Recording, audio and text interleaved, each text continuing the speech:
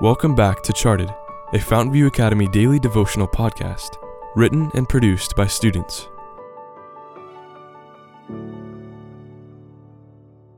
Episode 195, written by Martessa Davis.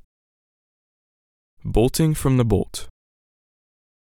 But let us keep our eyes fixed upon Christ, and He will preserve us. Nothing can pluck us out of His hand. Steps to Christ, page 72. It was one of those days, so acutely perfect, I just had a strong sense that something would go exponentially wrong. The sky was starched blue, plain and empty, almost itching to be filled. Dragging my lethargic form across the kitchen floor, I opened the fridge door and scanned the assortment of ingredients. Just as I caught sight of a mouth-watering omelet, my dad's voice interrupted my cheesy delusion. "They came again. Come out and help us clean up." Confused, I stumbled out the back door. Dismay filled me as I stared at the wads of trash scattered across our entire lawn. Tracing the spectacle in horror, my eyes fixed upon the cause of this atrocity. Claw marks hashed through the torn trash bins. Bears.